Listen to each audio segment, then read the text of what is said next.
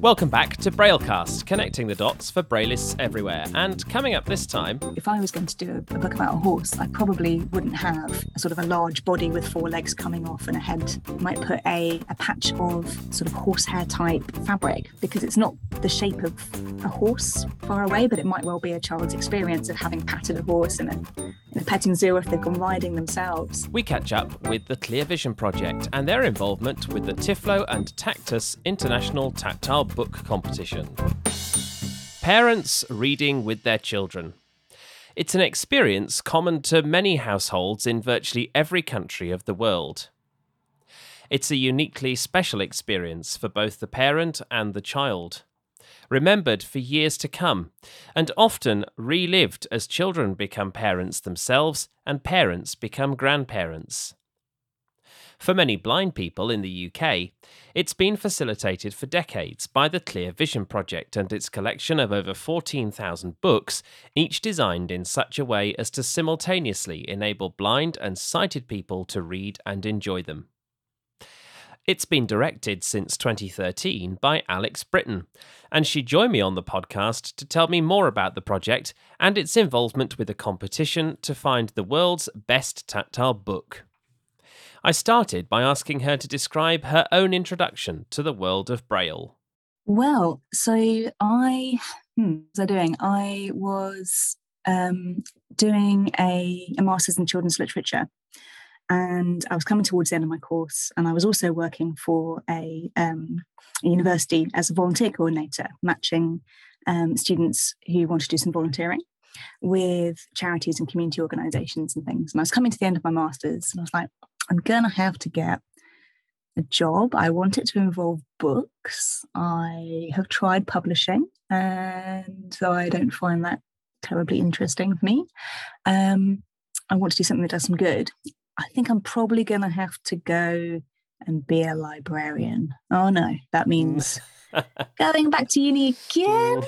I was pondering around on some job boards on SLIP, which is the registered body for librarians, informational professionals, and I saw an advert, and it said, "Do you want to manage a Braille library?" I was like, "Oh, that sounds awesome. That sounds really exciting." A couple of people on my master's course were Braillists, and I was intrigued by Braille kind of as an entity. If you can call it an entity, I'm not sure of the language. Well, it's definitely not a language. A code is what we tend to call it. Yes, thank you. Code is a technical term. And it wasn't exactly librarianship. It was running a charity. And I was like, well, that seems pretty interesting as well. You don't need a qualification, of course. No, Just you don't probably need a bonus. Qualification. You just need to be willing to do everything from, sort of strategic planning to putting the bins out, and everything in between, because that's how life works in a small charity. And it looked awesome. And I applied, and to my utter staggerment, they said yes. It was a bit of a baptism of fire. I arrived for the interview. I actually had food poisoning, which was a bit of a disaster. So I arrived at the interview sort of white and shaking and feeling really unwell, and to be presented with 3 pages of ink Braille in grade 1 to translate. I can't have done that bad a job, because they did give me the job. But it was, I was suddenly immersed in this world, which I didn't know huge amounts about. As I said, I had a couple of friends who were Braillists, and my grandfather lost his sight when he was in his 40s, but never learnt Braille, and I knew that was something that he had always regretted. So the opportunities that he hadn't kind of had as a result of that, I remember thinking, this is a really important thing. It's essential that children get these opportunities, and that adults have these books which they can share with their sighted family. It's a really important thing. But yeah, I spent the first sort of 3 months or so going to meetings and sitting there thinking, oh my goodness, because it was also just when the big change over to UEB was happening, and thinking, oh my goodness, what have I got myself in for? This is an incredible world with huge, like all these huge things that I know nothing about. and kind of gradually found my feet, but I'm still learning all the time. So yeah, I feel kind of immensely privileged to be able to do that. So what is this marvellous job that you have? What does Clearvision do? Right. So the main role of Clearvision, it's a charity, so we do a little bit of kind of lobbying and pushing for people who want to read by touch to have access to the same books as everybody else. But our main function is to run a postal lending library of children's books, which have been adapted so they, as well as the mainstream print and pictures, they also include Braille or another touch reading language called Moon. And we also have a big collection of tactile picture books where all the pictures are specifically designed to be explored by touch. And we lend these out by post using the Articles of the Blind Free Post service all across the UK and Ireland. I was going to ask you about the pictures because a lot of children's books have pictures in them. So it sounds to me like you have picture books and you have books with words in, but you don't kind of mix the two. Well, the basic books in the collection are mainstream kids books, the kind that you'd pick up in a bookshop or public library with the Braille added in. But the pictures in most of those are much too busy and too complicated for children who are at the beginning of understanding tactile pictures and diagrams and things to kind of take on at that point. So we have a separate collection of tactile books, and they've all got the text in print and Braille as well, but they also have tactile pictures that are kind of good for kind of ages 3 and upwards. And I mean, it's great for the beginner Braille reader as well. I remember when I borrowed Clearvision books, I got them through school, and I'd get this book and I'd think, oh, this is a big book. And then I'd see that every page only had about half a page of Braille on it. And I think, actually, yeah, this isn't so bad, actually. I think I can do this. Yeah, I can just about get through this, And they were really great books. I mean, the Braille was very high quality, and it was on this see-through plastic stuff, I guess, with the print page underneath. So you literally just cut the binder off the print book and interleave these plastic sheets in with the Braille. Yeah, we find that it works really well because obviously if you've got a child reading in the classroom, they're probably going to be sharing with a sighted teacher and teaching assistant and their peers, all of whom generally don't know Braille. So the idea is a kid can share a book in the classroom, the same book as everybody else, or they can be supported to read by sighted friends and family, again, who often don't know Braille, although we're trying to encourage them to give it a go. So yeah, it's on this clear plastic. So if you're sharing a book between people who've got sight and people who are reading the Braille, then the idea is that everyone can be on the same page effectively, can kind of share that together. And it's on this, the clear plastic stuff works very well because obviously you can see through it if you're looking at the pictures, and it keeps the crispness really nicely. Yeah, it really does. You can't rub the dots out. I tried as a child to rub the dots out. Oh my goodness! It was unsuccessful. Do you ever have it in the opposite direction? You've talked a lot about young children who are blind reading the books with their sighted parents. What about young children who are sighted and with blind parents? Absolutely, yeah. I would say probably about a third of our family borrowers are parents or grandparents or uncles or older siblings, cousins, neighbours, childminders. Yeah, pretty much the full whack. Anyone who wants to read with a sighted child who wants the Braille, then we lend to lots of people who are doing it that way around. And we also have people who read with us, borrow as children from us, and then come back because they have children of their own. And similarly, have parent borrowers who come back to read again with grandchildren, which is really nice.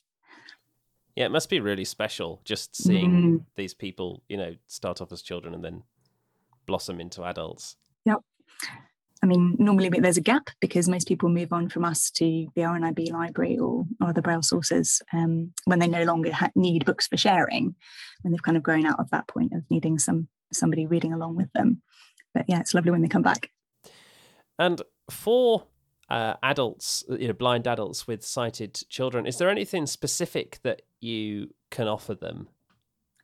So obviously there's a kind of general collection, which are books that are transcribed either in grade 1 or grade 2. But we do have a specialist collection for adults reading with sighted children that include a little bit of picture description. So you'll have the main text of the story or poem or whatever it is, but a little bit of information as well to talk about the pictures and perhaps some locator dots that are stuck onto the main parts of the picture.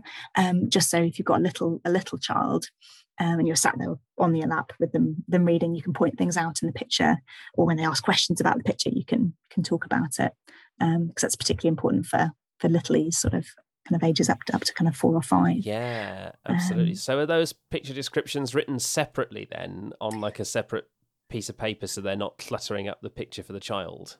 No, so they're on the clear plastic. So normally you have like a couple of lines of text, and then a gap, and then a bit about the picture description. But of course, because print has really wide margins, doesn't it? So you can just put it in the margin. Yeah, or below, so it's not in the way. But because the books are all comb bound, you can just flip the clear plastic sheet over to the other side if you want to kind of point things out and talk about the picture anyway, so it's out of the way of the picture. It's not concealing anything. And in that collection as well, we've got some kind of learning resources, the kind of things that they're not kind of schooly type learning resources, but they're books which have particular themes, so perhaps colours or shapes or concepts like above and below and stuff, or alphabet books. So if you've got a child who's learning those things, then you as a blind adult can support them in learning like the print alphabet, for example. Yeah, that's really innovative. I half this stuff I don't even think is necessary, and then you realise it exists and you think, yes, I can absolutely see why you would need something like that. Yeah, and the thing is, we're always open to suggestions as well. So if we're missing anything, people can let us know. Then we can fill in any gaps, because obviously everyone's journey in terms of literacy, whether that's a child learning Braille or a Braille reading parent realising that they're going to have to support a sighted child in learning to read. It's always different. So if people have particular things that they need, then they can just give us a shout and we can see whether we can add them. And the Braille, I guess you're doing grade 1 and grade 2 and single and double spaced and Yep. all of those sorts of combinations, because it's for children after all. Yes. So pretty much everything is added in both grade 1 and grade 2. And we had a double line space collection for ages now, but we're actually starting to see more people request it, so we're kind of building that up. Yeah, when I was taught Braille, I was taught double-spaced Braille, and then I was very quickly moved on to single-spaced Braille, but I'm starting to see a trend now of people being more and more reluctant to move on to single-line spaced Braille, so that may be where that comes from.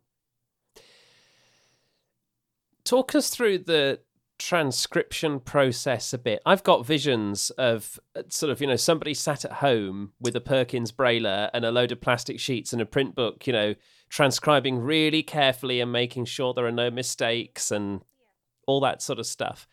Is that actually how it works? Yeah, it is actually.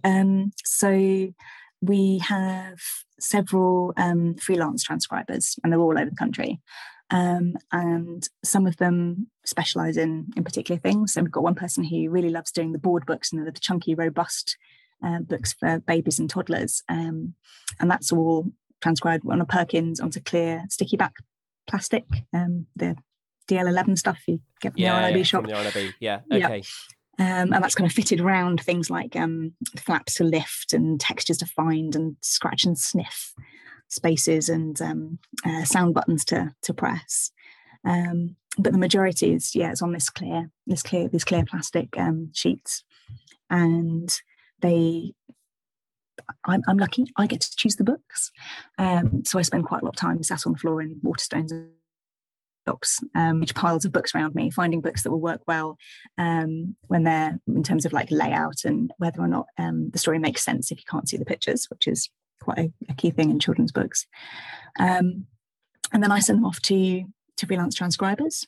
They braille them all up, and then they go through to our proofreader, who checks them all through, makes sure it all makes sense, and they come back to us, and then we catalogue them, put them out on the shelves, and send them off to people. The longer books, because we also do short chapter books, so from when sort of children moved on from kind of sort of picture book level to starting to read more confidently, more fluently, but perhaps still need a sighted person reading along to kind of encourage and help with difficult vocabulary and stuff. So they're not quite reading independently.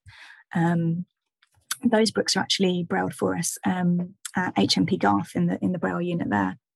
Okay, so those are just embossed on paper. They go onto paper. Yeah. Okay. Because, and you include a print copy of the book with. Yeah, exactly. They go together in a folder. So they've got those slightly longer ones as well. Must introduce challenges though. Like if a book gets lost in the post, that means that somebody's got to rebraille the whole book, I guess. It does. Less so if it's been produced by the braille unit, because they keep the files and they can emboss us out extra copies or extra pages sometimes if there's been a water accident or someone's had a good crunch at the edge of a page, for example. We can substitute those in. But yeah, it does mean replacing a book in its entirety. And sometimes they work their way back to us. They've been sat in a corner of a sorting office for weeks on end and finally turn up again. But yeah, I mean, the average life of the book varies greatly. So a board book might only last in our library a couple of months because it will have little exploring fingers pulling and touching and they explore a bit too much. Yeah, sometimes. Yeah. I spend a lot of my life replacing sound buttons and batteries in sound button books, I'm going to say. But equally, the picture book format that you mentioned with the clear plastic pages, they can last for years and years, and they can get loads and loads of use. So in terms of kind of value for money for people who donate to us, because we are a charity, we don't get any statutory funding or anything. It's really nice because they're donating something that is going to last for years and potentially dozens and dozens of kids. But it also means that environmentally it's pretty good. We are using plastic, but it's plastic that's gonna have a really good shelf life, literally and metaphorically. So I think you said it's free to join the library and free to use the library, and the post is through Articles for the Blind, so that's free as well, which is great. I mean, I almost want to say, what's the catch? I don't think there is one, but what are the mechanics? Because I mean, I imagine a child could get through a book fairly quickly, and you don't really want to be going, to and from the post office all the time. I mean, do you send out more than one book at once, or how does that work? Absolutely. So it's free for families to join. Schools and sensory support services, we charge £50 a year, which essentially is just to get them to send their books back at the end of the year. Because obviously it's only a fraction of what the cost of actually producing a loan and lending it. But for families it's free, and we send out 6 books to begin with, and they all turn up in a big blue Velcro shut bag. And then what we say is change 3 at a time. So when you finish with 3, you put them back in the bag, turn the address card over, either hand them in at the post office, or a lot of people get collections from home at the moment. And then you've got 3 to read whilst we're swapping the other 3. And you can do that as often as you like. Our deliveries go out every Friday. So normally, if you send the books back early in the week, you might be getting another set out later in the week. Or if it's late, if it only turns up on Thursday, it's probably going to be the following week.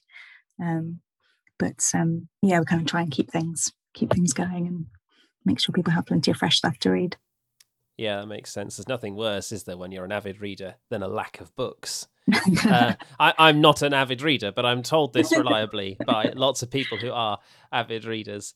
And those books, those bags sound a bit like the RNIB book bags. And it is worth pointing out that you can get them collected. A lot of people don't realise this. But Articles for the Blind will actually come to your house and pick them up if that's what you need to do. So you don't need to worry about going to the post office if it's too far away. Yeah.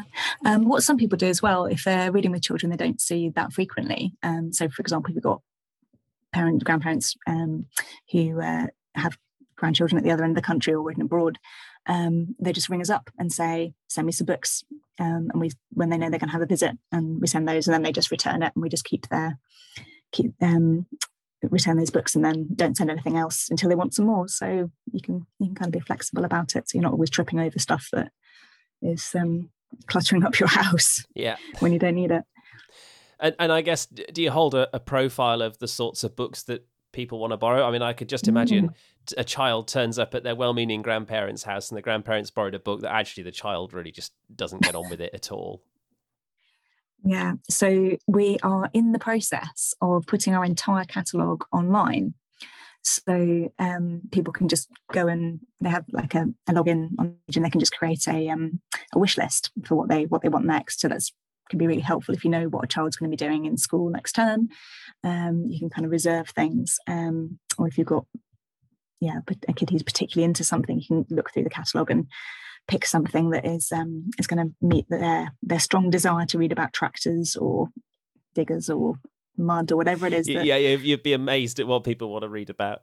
Yeah, my personal favourite, and I wonder if the family is listening when they'll remember it. We had two braille reading parents sign up, and I said, "Well, what kind of things is your child into?" And he thought for a moment and said, "At the moment, pressing buttons on the washing machine and shouting at the guide dog." And we managed to find a book about washing machines for this child.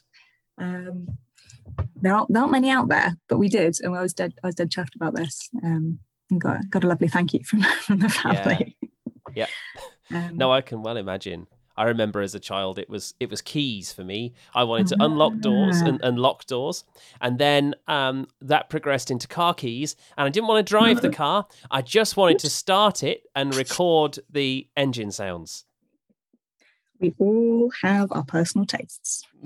The one thing to say is that putting the library catalogue online, it's taking a long time because we're having to make or get made, I should say, adaptations to the library software, because there are not many library kind of catalogue software where you can put your collection online that's accessible via screen reader. So we've actually had to get the company to make sort of several big changes to that, and now we're in the process of uploading everything and adding in things like picture descriptions for cover art. It's a slow process, but we're getting there. And at some point, we are going to need some testers. So if anyone wants to volunteer for that, that would be lovely. I'm sure you'll find someone, but it's really great to see actually that level of commitment. I mean, making the software accessible is one thing, but adding the picture descriptions for the cover art. I mean, as somebody who's never seen pictures, I would have never thought to do this. I'm sure I would think about it when I have children, but it just never occurred to me that you'd need to do that. But it makes so much sense now you've pointed it out. Yeah, it's the kind of thing that does need to be done as kind of as a separate task, but can be really important, particularly if you've got an adult going through with a sighted child who's pointing at that and going, that one, the one with the dog on it it's not very helpful. Okay. No, it isn't, but I can well imagine a child doing it. Absolutely. Particularly obviously as children get progressively more tech savvy. I can't imagine many 3-year-olds navigating an online library catalogue by themselves. So it's important to have that kind of stuff there.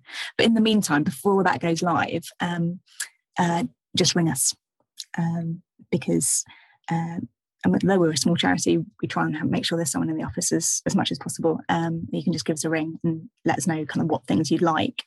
And obviously we take information about a child's interests when they join the library. So we can just email and say, my kid is doing the wish fish in school next term, and if we've got a copy, we'll put it by for you the next time you change your books, it goes in there. Now, there's a really exciting tactile graphics competition. I want to pronounce it and I can't. What is it? The Typhlo or Typhlo and Tactus? Typhlo and Yes. Tactus International Tactile Book Competition. Okay, I've Yeah. just about got through it. So what is it? I mean, I think I know what it is, but I mean, is it really as simple as what it says on the tin? It kind of is, actually. So it was, I think it was its 20th anniversary last contest, which was 2 years ago. So yeah, 21 this year, coming of age. And the idea behind it is to encourage people who have perhaps never experimented in tactile picture design before, to give it a go. So it runs, I think there are 23 countries entering this time around. And yeah, the idea is, because obviously in a lot of countries, there is a dearth of picture books for children. In this country, I think there are a dearth of picture books that are accessible. Yeah. And often, particularly for young children, it's not just a case of taking a print image and raising up the lines and that being something that the children can understand. It's not. It's kind of at the beginning end in particular. You need pictures which are going to connect with a child's experiences of the real world, and therefore having something that perhaps has the shape and the texture of a tree or a horse or whatever it is really important. So having picture books that are actually designed to do that, to make that connection between illustration and actual real world, can be really important, particularly in the beginning stages. So the idea of the competition is to try and get as many people as possible thinking about designing a tactile book from the outset that is going to work for children up to the age of 12 who've got little or no sight. And yeah, it's great fun. So we have entries, as I said, from loads of different countries. Each country has its own national judging round. Clearvision is hosting the UK's judging round. And then we're allowed to send the 5 best books from each country to the international judging, which will be in October. And then this year is going to be in Padua in Italy, assuming COVID allowing. So yeah, and then those entries are then whittled down to a final 10, and then a final 3, and then basically the best tactile book in the world, allegedly. And yeah, there's a €500 prize this year, and anyone can enter, and it's free. So yeah, why not? Well, there you go. So I mean, Clearvision is judging the UK round. When you say the final round is judged in Italy, is that all Italian judges that are judging the final round? So there's a representative from each of the countries who, in the I think 8 countries who kind of started the contest. I'm hoping to go from the UK as the UK judge, and it's incredible because you just sit in a massive room with all these wonderful books, and you have 3 days to kind of whittle down. And all the books are, the languages of the competition are in English and French. So countries like sort of like Germany or Poland or Sweden or wherever get their scripts translated into either English or French. And the judges sit around, and it's really, really interesting, actually, from an internal perspective, like seeing what different countries value in their tactile picture books for children. So we're very literal in the UK. Very similar actually to Poland and the Netherlands, in that we like things to be quite realistic, and there's space for sort of imagination and creativity and things. Whereas I find that France and Italy are much more whimsical in the and less literal in the I think the topics they choose. So there've been some wonderful entries. Italy a couple of years ago had a book which was all about dreaming and whether dreams turn into clouds and things. So yeah, there's some weird and wonderful stuff out there. Yeah.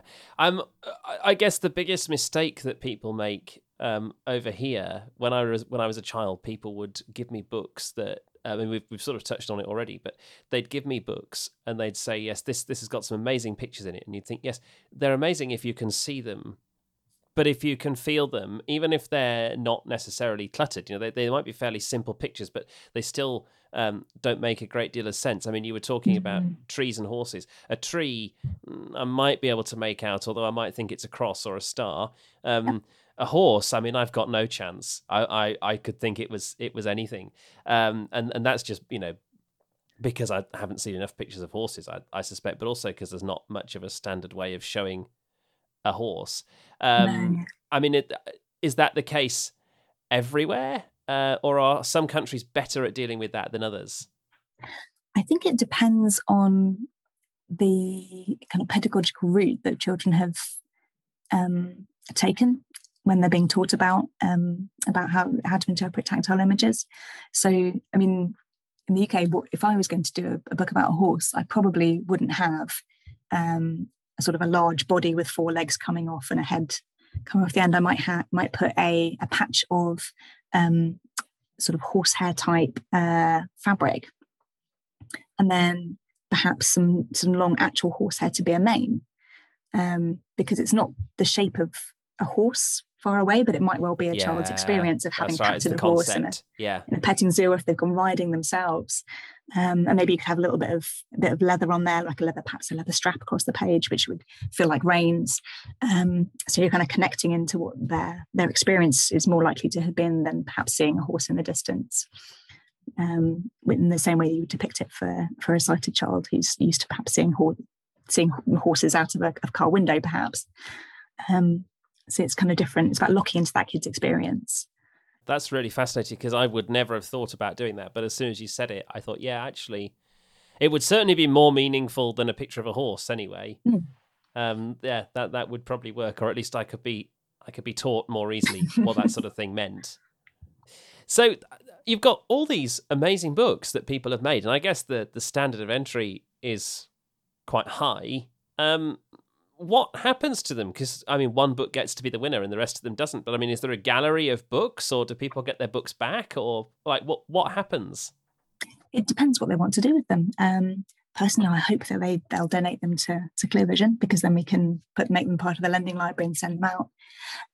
But obviously, some people want to hang on to them, or want to keep one, but might make us a copy that we could have in the library.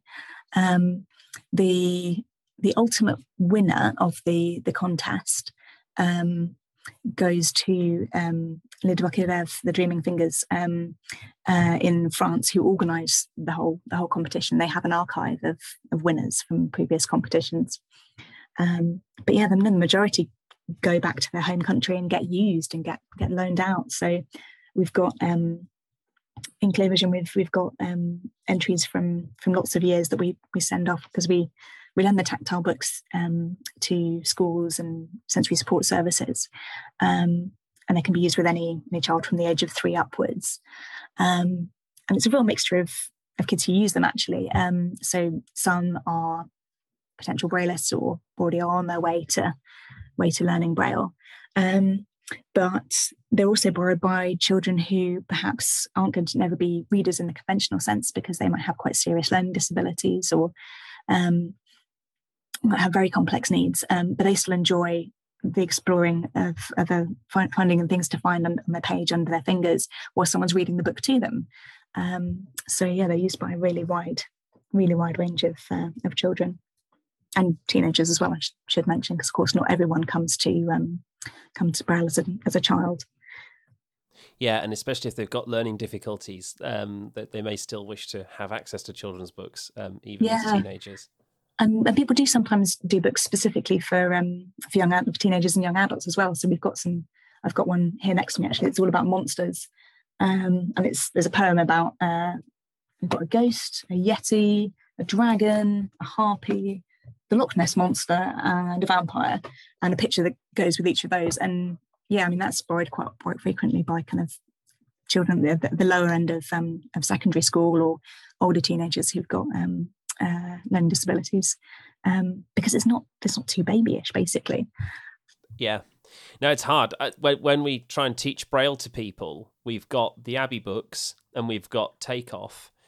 But if you're trying to teach Braille to somebody sort of 15, 16, they don't want to be reading the Abbey books and Takeoff. But what do you give them to read instead? So it's good to see that there are tactile books out there. If not meeting the Braille need, then certainly meeting the tactile discrimination and the imaging need. Well, you can still come to us because we've got it's a fairly small collection because there's not an awful lot that's published, but we've got a collection specifically for teenagers who have come to Braille late. They're quite simple books. They're the interleaved ones, one with the plastic pages. So the language is quite simple, and there's only like a couple of lines of Braille per page, but it can be something that schools quite often borrow them if they've got either a reluctant reader or someone who's come to Braille later, perhaps as a teenager, and they can borrow from there as well. So going back to the competition then, if we've got someone who wants to enter, I think I read somewhere that the competition happens every 2 years. That's right. That's right. Okay. So if they want inspiration for what to do, is there anything that they can do? I mean, I guess they could sign up to Clearvision and borrow a book, and that would give them some inspiration. I understand you've run some workshops. I guess there's no more workshops coming up, but yeah, probably not by the time this gets broadcast. I'm doing one tonight and one in a couple of days, but I'm also doing one in June as well. Which, if people email Clearvision, I can send you through the link for that, because it's actually being hosted by the Wandsworth Sensory Support Service, but anyone's allowed to join that. And these workshops, I should explain, have mostly been explaining to sighted people who have never encountered a tactile book before how to go about designing a book that will work well with tactile pictures, because it's often a massive mental gear change for them. But if you can't make a workshop, we have guides on our website that you can just download, and they kind of talk through the basics on how to design an image so that it works well by touch, and how to actually physically create a book. And obviously, if you're a Brailleist, you can put the text in Braille. But for most people, we say just send us through the book and we'll add the Braille for you. So how do people apply, and what's the deadline for application? So you will need an application form, which again you can download from the Clearvision website, and then you need to send us the finished book and the application form by the 29th of August, which sounds a long time away, but actually when you actually get stuck in and start making things, is actually coming up quite fast. And then on the application form, there's a space to tell us whether you want to donate the book to the library or whether you want to have it back at the end of the competition. And then, we'll receive them, and our first the UK judging round will take place, and then who knows, maybe your book will go on to the international judging. It'll be lovely to have a UK winner. We had a UK winner 6 years ago, I think now. Okay, so it does happen. It does happen. You could be in, you see these competitions and you think, oh, I'm never going to win this. But yeah, it does actually happen. People do win. Yeah, and this is the interesting thing, because quite a lot of people, it's their first tactile book. It's the first time they've made one. Last competition, 3 out of the 5 that we sent to the international judging were people who'd never made a book before, but they'd done a really good job. So they got selected. So it's, don't feel it's an insurmountable thing. But they do need to be really physically robust, so they can be given to children, because some of the judging panel obviously are children. And they said that it will survive sort of exploration by curious fingers. But it doesn't have to be absolutely perfect. It just needs to be good and robust and solid and interesting and inspiring for children who are reading by touch. Yeah, and I mean, it needs to go through the post as well. I mean, This is also setting true. aside, setting aside children. I mean, of course, children are going to explore the book, but I mean, if it doesn't survive the sorting office, it's probably not going to survive children either. Well, Alex, it's been absolutely wonderful to have you on the programme. Is there anything else that you wanted to say that I haven't given you opportunity to say?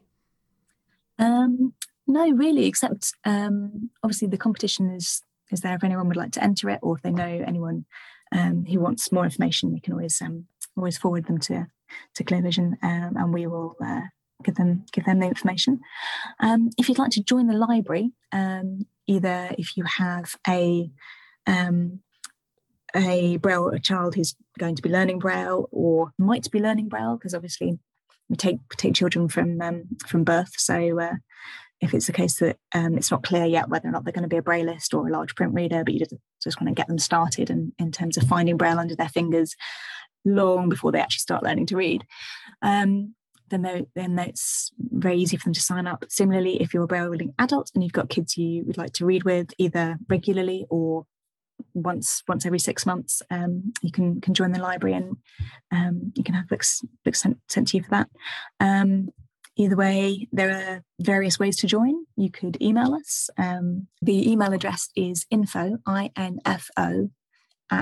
clearvisionproject.org, or you could telephone us on 0208 789 9575, or you could fill in the form on our website, which is to be found at www.clearvisionproject.org. Alexandra Britton, and all of the details that have just been mentioned are also in the show notes on our website at braillecast.com. That's all for this episode of Braillecast. Thanks very much for listening. If you like what you've heard, you can subscribe to us by searching for Braillecast in your favourite podcast client, or you can ask your favourite smart speaker to play Braillecast. And if it doesn't play, try asking it to play Braillecast, connecting the dots for Braillists everywhere. You can follow us on Twitter at Braillists, that's for the Braillists Foundation, and you can email us with any ideas that you have for future episodes, or indeed comments on this and previous episodes. The email address is help@braillists.org. That's help@braillists.org. For now, I've been Matthew Horspool. Thanks for listening, and bye for now.